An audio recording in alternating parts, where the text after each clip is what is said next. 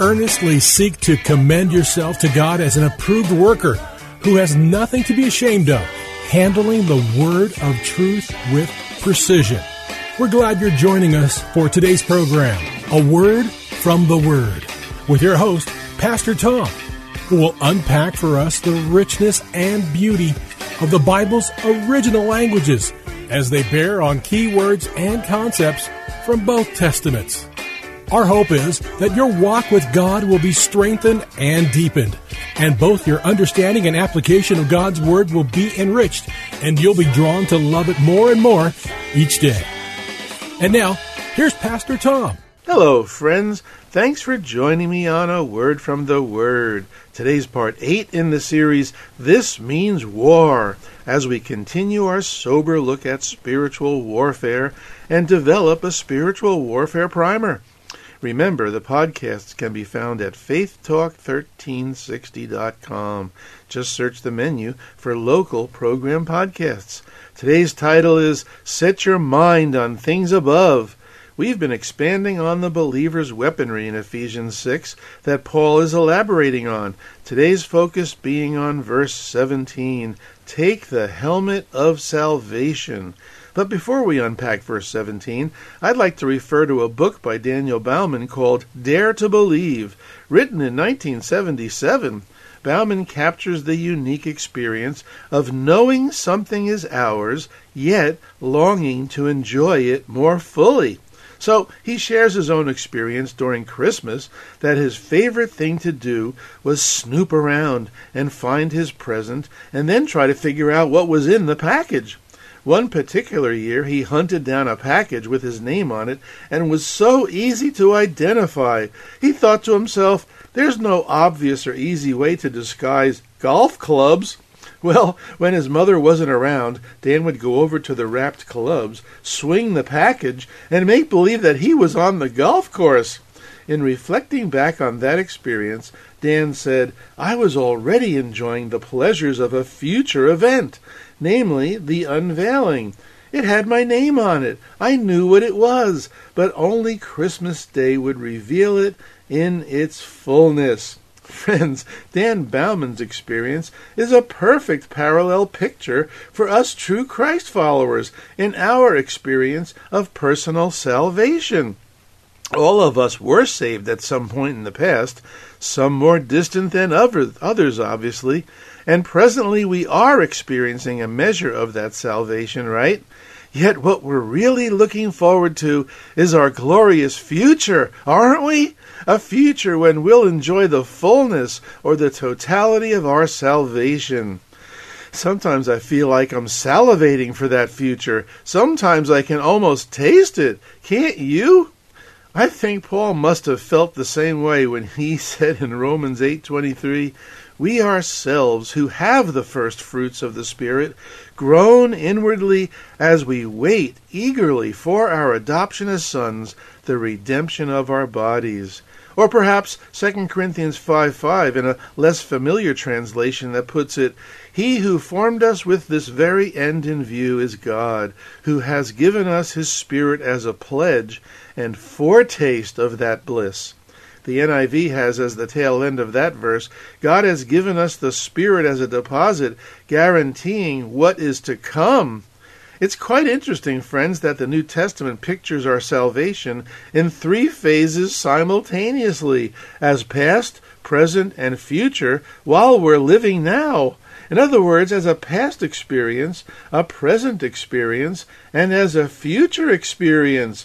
The Scriptures say it this way, we have been saved, we are being saved, and we will be saved. As odd as that may sound. And friends, let me illustrate this from a few actual Scripture passages, ones that are probably familiar to most of us, but perhaps we've never really thought of them from this particular perspective before. Take Ephesians 2:8 and 9.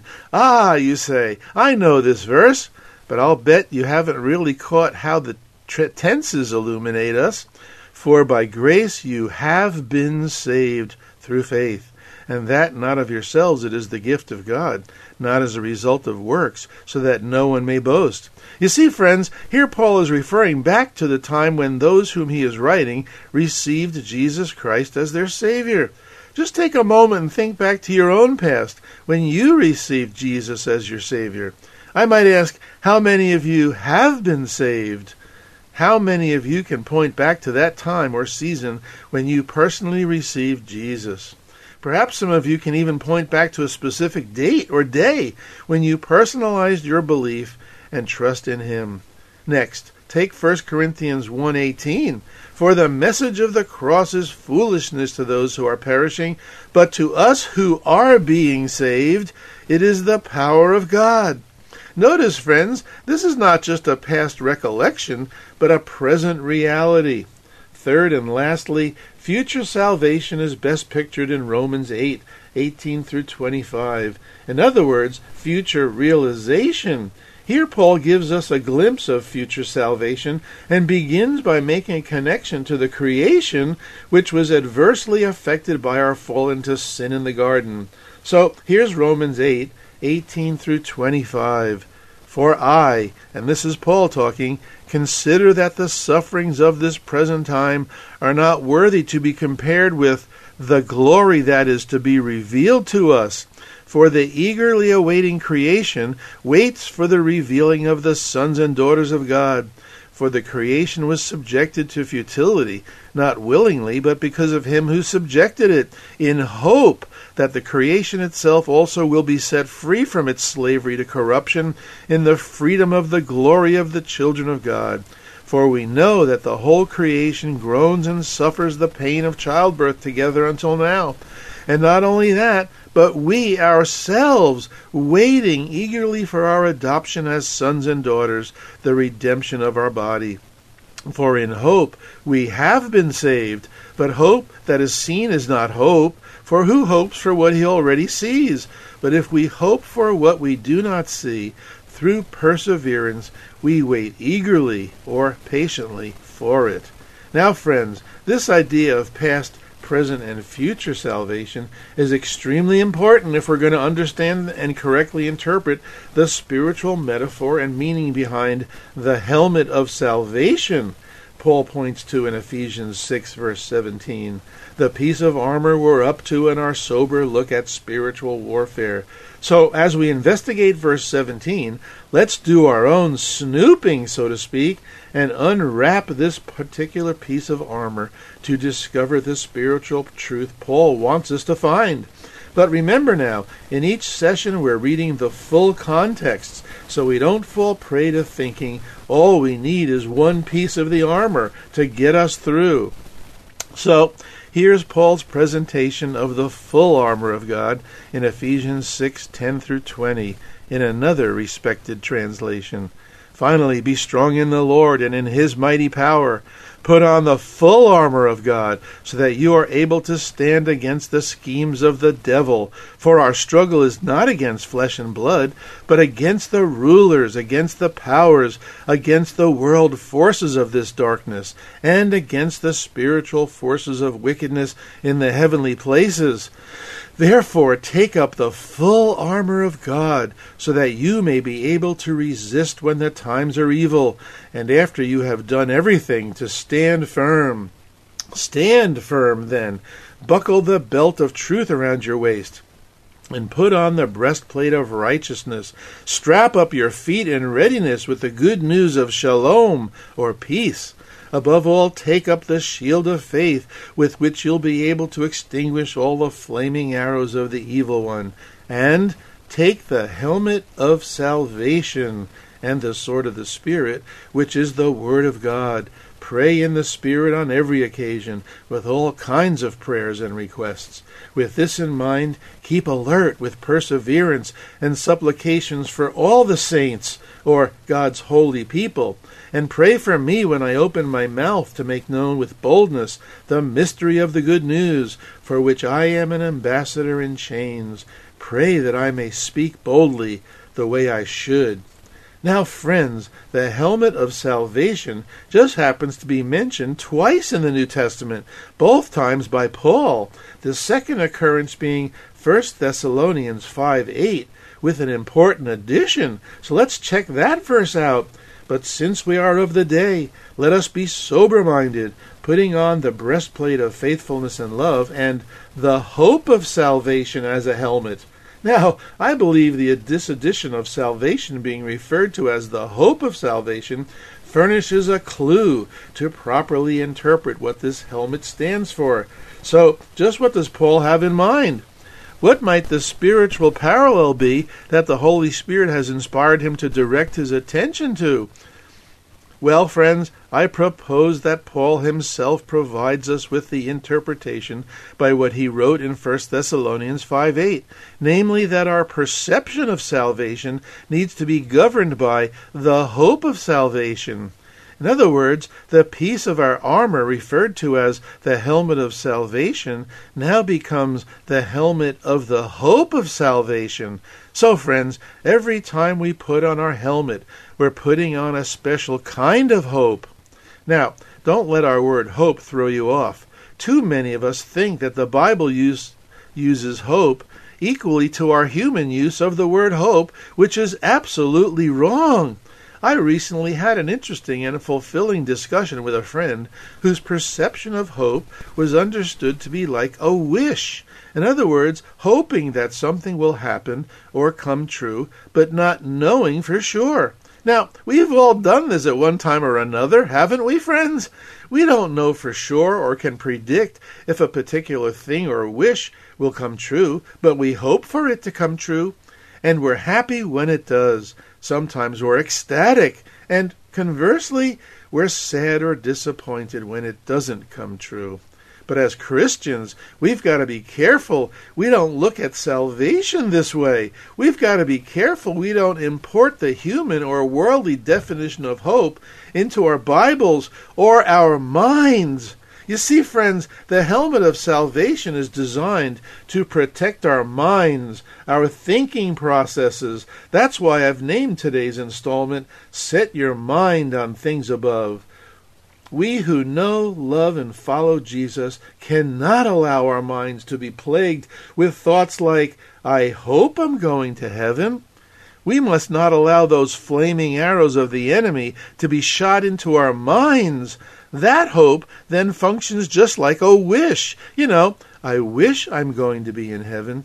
But today I'm here to tell you, friends, that the Bible trumps wishful thinking when it comes to understanding our salvation.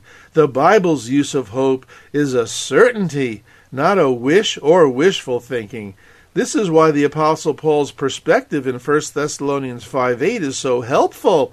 Under the inspiration of the Holy Spirit, Paul expands the phrase to the hope of salvation and communicates the sense of a certain future hope that we are confidently awaiting.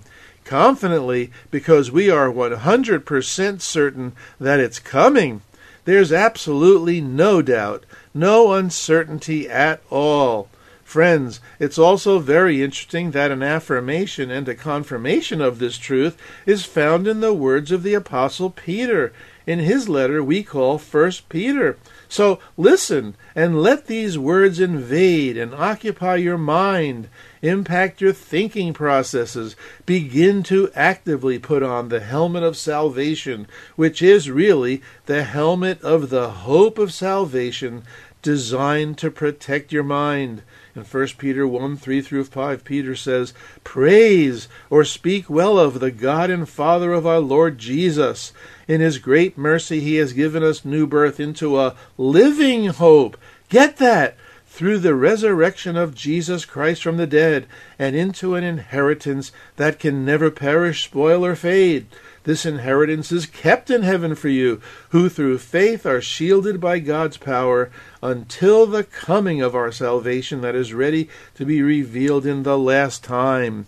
Peter goes on to say then, though you have not seen him, Jesus, you love him, and even though you do not see him now, you believe in him and are filled with an inexpressible and glorious joy, for you are receiving the end result of your faith, the salvation of your souls.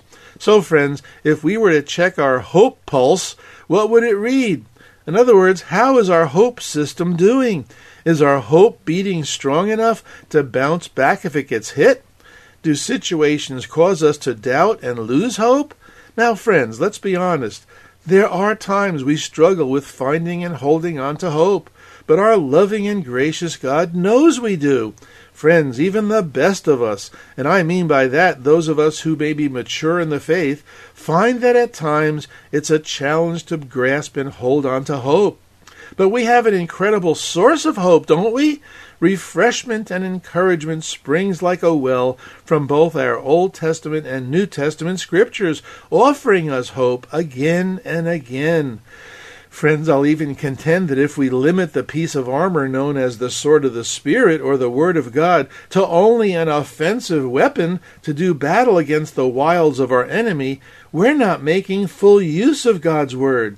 The Word of God must be more fully used, friends. We must take hold of it to do battle against the unreliability of our own emotions. Our emotions or our feelings are a part of our soulical nature. Our soul is the seat of our emotions. So, while the helmet of salvation guards our minds, the sword of the Spirit, the Word of God, guards our souls, our emotions. And believe it or not, friends, the Word of God does both. It serves to protect our mind, and it serves to protect our emotions. Think back for a moment to Jesus' own challenge time in the Garden of Gethsemane, the precursor to him getting arrested, and the domino effect that ensues. In Matthew 26, the portion where Jesus' time in the Garden of Gethsemane is recorded, we find Jesus saying to his disciples, "Sit here while I go over there and pray." Then he said to them, "My soul is overwhelmed with sorrow to the point of death. Stay here and keep watch with me." Just moments later, Jesus falls with his face to the ground. Have you ever felt like that? Have you ever done that? Jesus then prays to his Father, "My Father, if it is possible, may this cup be taken from me, yet not as I will, but as you will." Friends, someone once said, our emotions were made by God, and these too must bow before him. Well, I hope you can see now, friends, that the individual pieces of armor elaborated on by Paul cannot and will not function adequately all by themselves. They must all be used together. This is why Paul says more than once, "Put on the full armor of God." And friends, I'm just going to take a short side road here for a moment. As we reflect on Jesus' time in the garden that we just read, notice that after admitting that his soul was overwhelmed with sorrow to the point of death, he said, "Stay here and keep watch with me." Now, we could easily just steamroll right past this statement and miss the incredible truth revealed here. And amazingly, this truth piggybacks onto our subject of spiritual warfare. I've mentioned several times that the Roman military practices of the first century aid in our understanding of the spiritual parallels that Paul makes us privy to. The Roman army rarely went out with one soldier. In fact, the Roman military had several names or categories for their armies. For example, a centurion commanded 100 soldiers. Centurion coming from the Latin word for 100, or century. At the crucifixion of Jesus, Matthew 27:54 records a centurion and those who are with him guarding Jesus. In Acts 10, we learn of a man who was named Cornelius, who was a centurion in what was known as the Italian regiment. The largest contingent in the Roman army was made up of groups of soldiers called legions. There could be over 5,000 soldiers in a legion. The actual number varied a little, and generally a legion consisted of around 6,500 men, of whom 5,300 to 5,500 would be soldiers. Probably our greatest familiarity with the term legion, however, comes from the gospel accounts of a man roaming around in the country of the Gerasenes who was possessed by demons, and the encounter he had with Jesus. The fullest account is in Mark's Gospel, chapter 5. You remember that story, right? Remember when Jesus asked the demon his name, and the demon replied, "My name is Legion, for we are many." Imagine exorcising over 5,000 demons from a person. All of this to say, friends, that as Christ followers, we shouldn't be so proud to think that we can do battle alone. Christ's church is a body, and as a body we must work, serve, and battle together. We make ourselves the perfect prey when we wander out alone, or think we can function like a lone ranger. Friends, there can be no lone rangers in the body of Christ. Getting back to Jesus in the garden, at a most crucial time of suffering emotional anguish, he asked his closest friends to stay with him, watch and pray. Christian fellowship in our generation has sadly deteriorated into coffee shop chats, gatherings that are just chit-chats with no real substance, and hanging around with friends but including no spiritual elements to build each other up or demonstrate true concern for other brothers and sisters. It's high time, friends, we seek to recreate and live out what Acts 2:42 through 44 inform us. It's high time we begin devoting ourselves to good, solid teaching, fellowship, meal sharing, and prayer as a four-pronged endeavor to demonstrate our common values, common beliefs, and common mission. Acts 2:46 and 47 pick up where these verses leave off, declaring that the disciples of Jesus continued to meet together. They broke bread in their homes and ate together with glad and sincere hearts, worshiping and praising God.